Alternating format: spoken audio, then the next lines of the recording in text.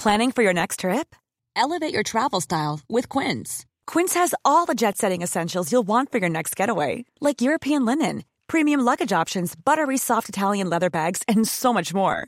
And is all priced at 50 to 80% less than similar brands. Plus, Quince only works with factories that use safe and ethical manufacturing practices. Pack your bags with high-quality essentials you'll be wearing for vacations to come with Quince. Go to quince.com/pack for free shipping and 365-day returns.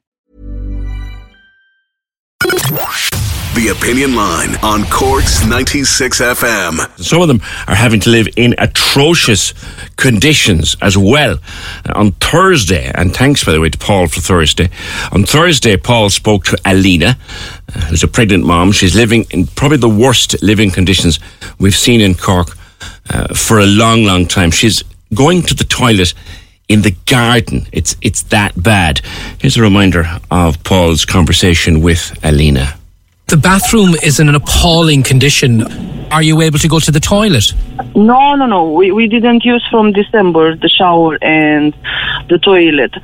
From May until December, I try to clean every day. Sometimes I clean two, three times on day. And how are you using the toilet? Because it was impossible to using again, because the water, it was continuous. And how are you using the bathroom? I mean, how do you go to the toilet?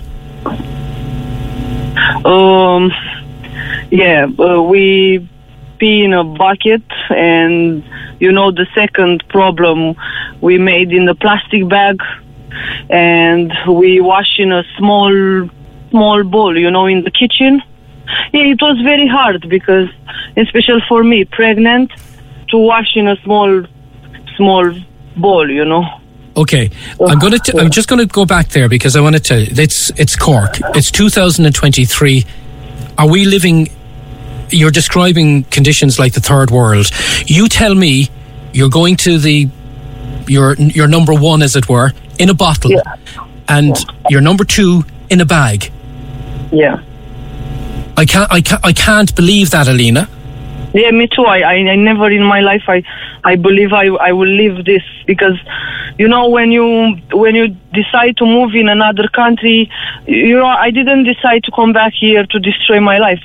Actually, I decided to came in Ireland to do a better life for my son. But the point it is what in the last year what is happening for me, I don't know. I was very disappointed. And where have you come from? Romania. The people listening to this will say, that you came here for a better life, but what you are describing is third world. It's frightening. I know. Many times I want to come back in my country, but I didn't have the opportunity. I didn't have option, money to come back. And, I feel I was stuck in that apartment. And yeah, I hope soon we'll find a solution, and me and my son, we can find our peace, and stay in quiet and a nice atmosphere. And that's Alina speaking to Paul on Thursday. Now, CATU Cork is Cork Community Action Tenants Union. Nora, good morning. Oh, hi, good morning. Thanks for having us. Delighted. Before we talk about what you might be able to do for Alina, tell me a bit about your group. Yes, so we are the same way that people can have a union in their workplace where all the workers unite and then they can negotiate better with their boss. We are a union for tenants, mortgage holders, people in emergency accommodation, basically everyone affected by the housing crisis, where we stand together and try to basically put up a united front so we can really get our rights and what the dignity that every person deserves in relation to public authorities, to private landlords, to everyone who either takes advantage of the housing crisis at the expense of normal people, or who, in the case of public authorities, neglects, fails in their duty of care, like in the case of Alina that we saw now. So we're basically like a mutual aid, a solidarity group, where everyone has their voice, so all the decisions are taken democratically among our members, and we have no outside funding So this way we can be completely independent, and if we think a cause is worth defending, well, basically we don't have to be accountable to anyone except our own members and the decisions we take in the favor of our members and their problems. So to reiterate again, Alina is going to the toilet by doing her business either in a bucket or in a bag and taking it out in the yard to dump it. And as Paul said, that's third world stuff. That's shantytown stuff. Can CATU help Alina? Yes, so what I would like to emphasize for our listeners is that Alina, before she got in touch with CATU, she really was not waiting passively for someone to save her. She really did everything a person normally can on her own. Looking for other accommodation. She called HAP 3 times. There were 3 HAP inspections that saw everything and wrote it down and actually gave 4 months to the landlord to fix it, and he never came. She was writing every day to Threshold, to the council. Yes, we have copies of those inspections, and the inspections saw everything. They gave him 3 months, and then the following inspection, because she was calling HAP all the time saying this is inhuman.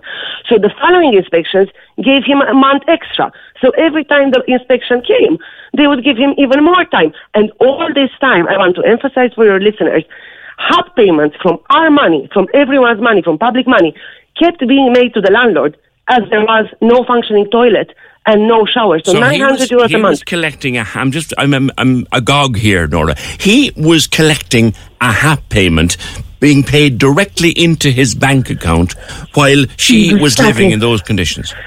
Exactly, and Alina has to contribute a small part. This is how the system works. Sure, so she has to pay the difference to the council, and she kept paying the difference the whole time. And the whole time she was advised that nothing can be done until she gets an eviction notice. But of course, there is no incentive for a private landlord to issue an eviction notice if he keeps getting public money with no accountability. And then, of course, he could not rent this slum to anyone else. So, of course, it would be in anyone's interest to just keep the person there and keep getting the public money. So this is why I say that this is not a personal failure of Alina. Alina is a hardworking person. Until she was so heavily pregnant, she worked all the time. She tried to do everything a rational person would do. Call the authorities, call charities, so on. She has ample written documentation. She showed me her inbox. She was sending 50 emails a day just with photos and what was happening to her. And can you imagine? Someone could have been killed when the ceiling collapsed in her bathroom. She was just coming outside. And now what I wonder is, everyone was aware of this situation. People in the council housing offices, people in HAP who are just making the payments. When is enough? And also, what I want to emphasize is that this is the most extreme case we've seen in CATU. But we have seen similar cases. For instance, we go often in Mayfield in the Northside estates, which are public housing, where we know. Hey, it's Danny Pellegrino from Everything Iconic. Ready to upgrade your style game without blowing your budget? Check out Quince. They've got all the good stuff, shirts and polos, activewear, and fine leather goods, all at 50 to 80% less than other high-end brands. And the best part? They're all about safe, ethical, and responsible manufacturing. Get that luxury vibe without the luxury price tag. Hit up quince.com/upgrade for free shipping and 365-day returns on your next order. That's quince.com/upgrade. No hot water. Broken windows that not the tenants themselves have broken. And it takes years to fix. So this is also an indifference of public authorities. And in Alina's case, really what we will do is, of course, we have pressured the landlord because actually on the day, I just want to emphasize this, on the day that the ceiling collapsed, we spent the whole day with her, with a group initially of 20 people, but then, well, even by the end of the day, there were quite a bunch of us. And we went to every single authority and asked just for emergency accommodation for that night, because she could not go back in the house. And she was told in the council everywhere, go back in the house and wait for an eviction notice. She was terrified to go back in the house. And then the roof had just fallen in. Yes, and there was still leakage of sewage from the apartment above, so it was also completely unhygienic. And then in the emergency accommodation, initially they said, well, you see, it's impossible to get her sorted because she's not homeless. But even though technically, by law, someone who lives in accommodation like this is considered homeless because, this is not per se a house in which someone can live in. And again, to reiterate, Nora, this is a slum, and it's a great word you used. This is effectively a slum for which taxpayers' money, my money and yours and Fergal's and Emer's, taxpayers' money is being given to that landlord in the form of HAP. Yes. And she's living there. Yes, exactly. And whenever we have called HAP in other situations where, for instance, HAP landlords wanted to evict with no notice, like they were just saying, oh, I'll evict you today without respecting any legal forms. And whenever with the union we called HAP offices for members who have this kind of issues, we were told, oh, it's a private matter, it's between the tenant and the landlord. Well, then this means that there's no accountability in this scheme. If public money is spent, but on the other hand, there is no monitoring of how the landlord actually fulfills their duties.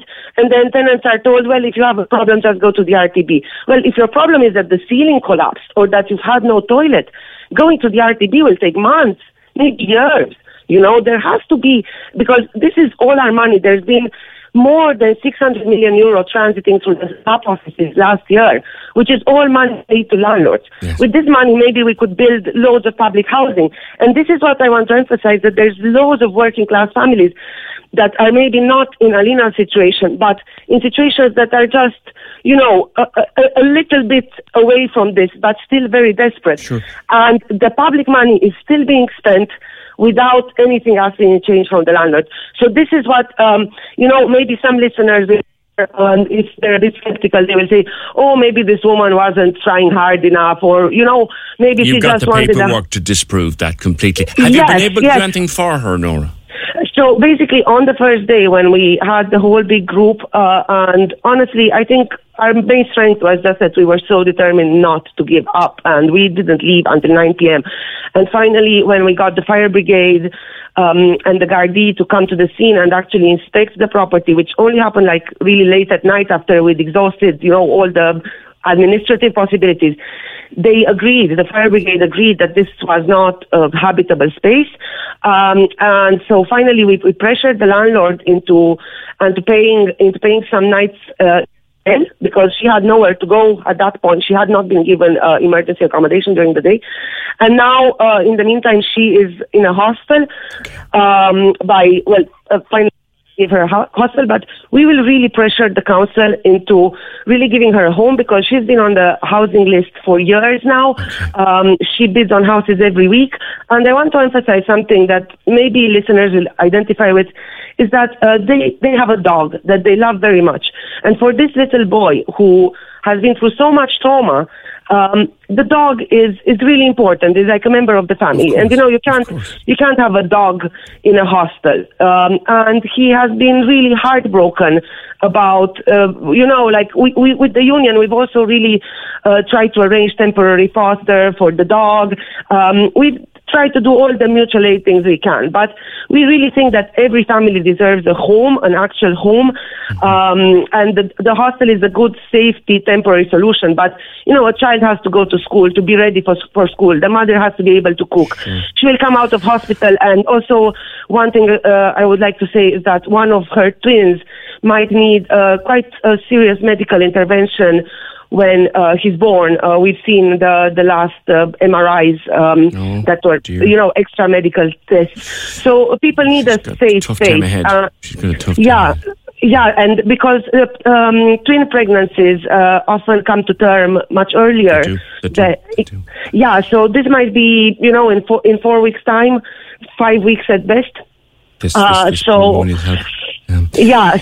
it's really hard, and we will just what we will do is we will keep pressuring social services and authorities to really fulfill your care that we have as a society for families, for every person, the fundamental that every person needs.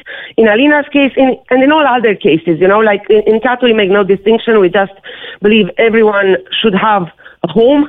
and that, all the public money that's used as part of the solidarity that makes society, it should be well spent. There should be accountability, You're doing absolutely marvellous work by the sounds of it, Nora. Lastly and briefly, are you fearful that when the eviction ban ends at the end of March, people will be thrown out in the street?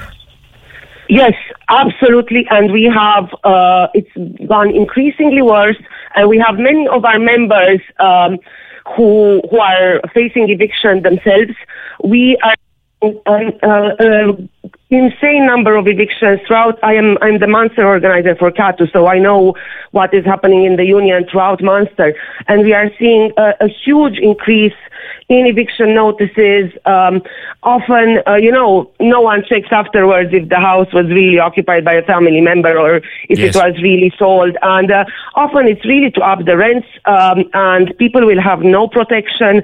And even for us as a small union that's only started 3 years ago, sometimes we have a problem of capacity because we try to campaign against every eviction, but the more we campaign, the more word gets to us of other things, more people reach out, and there's going to be thousands of evictions. And if you see the prices in Cork City, how they have gone up, a family that was maybe renting at 900 a month will now, if they are evicted, they will look at similar properties that will be 1,700, 1,800 a month. That's not doable. Their wages haven't doubled, So it's going to be a real crisis, and I'm really sure that also emergency accommodation services will not be able to cope.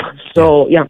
It's terrible, terrible times, and they're going to get worse with the ending of this ban. Nora, thank you. From CATU, Cork Community Action Tenants Union. I'm sure you'll find them on social media. Seem to be doing great work. Something of a new one on me, I have to say, but incredible work that they're doing. That house, or that place that Alina was saying in, was a HAP property, so the taxpayer was paying a large chunk of the rent, and she was living in those conditions. Kate, morning. Hi, I want to see all the HAP money given to that lady as compensation. He knew what she was living in, and this is a situation, all that HAP money, he was still taking it knowing she was living like that. Yeah, it was appalling. No, I'm sorry, that's Dickensian. It is. He was given 3 opportunities, I think, according to Nora, 3 opportunities to put it right and still didn't. Can I ask you something? When somebody, the landlord says you're gone, I'm selling the house, but then he turns around and he puts the rent up and puts somebody else in. Do the people have any rights at all then that were thrown out? That's an excellent question to which I don't know the answer, Kate. We know what happens, though. Yep. We know what happens. It would happen in our own park, and the person is living down in Dunamore now because they couldn't find anywhere in Cork. And the house went up in rent and there's new people there. And that was terrible because she could not find anywhere in Cork. Yeah. No, it's a dreadful situation, and it's going to get worse. Thank you, Kate. Cork's 96 FM.